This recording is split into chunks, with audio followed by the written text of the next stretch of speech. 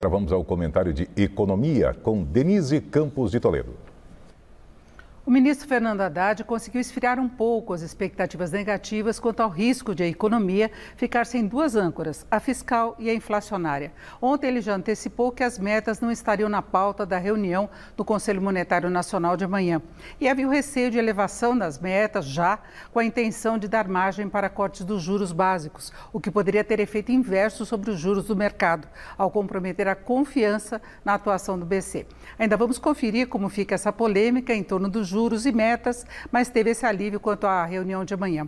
E hoje Haddad afirmou que deve anunciar já em março, como nós vimos, o novo arcabouço fiscal, as novas regras para as finanças públicas que devem substituir o teto de gastos. Desde a PEC da transição, que ampliou muito os gastos do governo neste ano, e as falas sobre a necessidade de se pensar na responsabilidade social, não apenas na fiscal, ficou o temor de falta de compromisso com o ajuste das finanças, o que geraria mais pressões inflacionárias via alta do dólar, por exemplo, pela cautela maior dos investidores, assim como a alta dos juros de mercado diante da piora da avaliação de risco. Arthur Lira, presidente da Câmara, presente hoje no mesmo evento, reforçou o sinal favorável ao destacar a boa interlocução de Haddad com o Congresso e a expectativa de um arcabouço fiscal que seja de fácil aprovação pelos parlamentares, não pendendo demais do lado da ampliação de gastos nem das restrições fiscais, atendendo aos que têm mais foco no social e aos mais preocupados com o fiscal.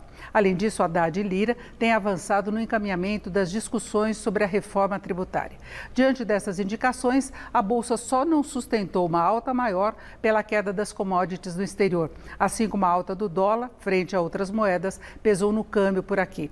Mas houve alívio até na curva de juros. A âncora inflacionária e a fiscal são importantes até para se ter perspectivas melhores para a própria inflação e os juros.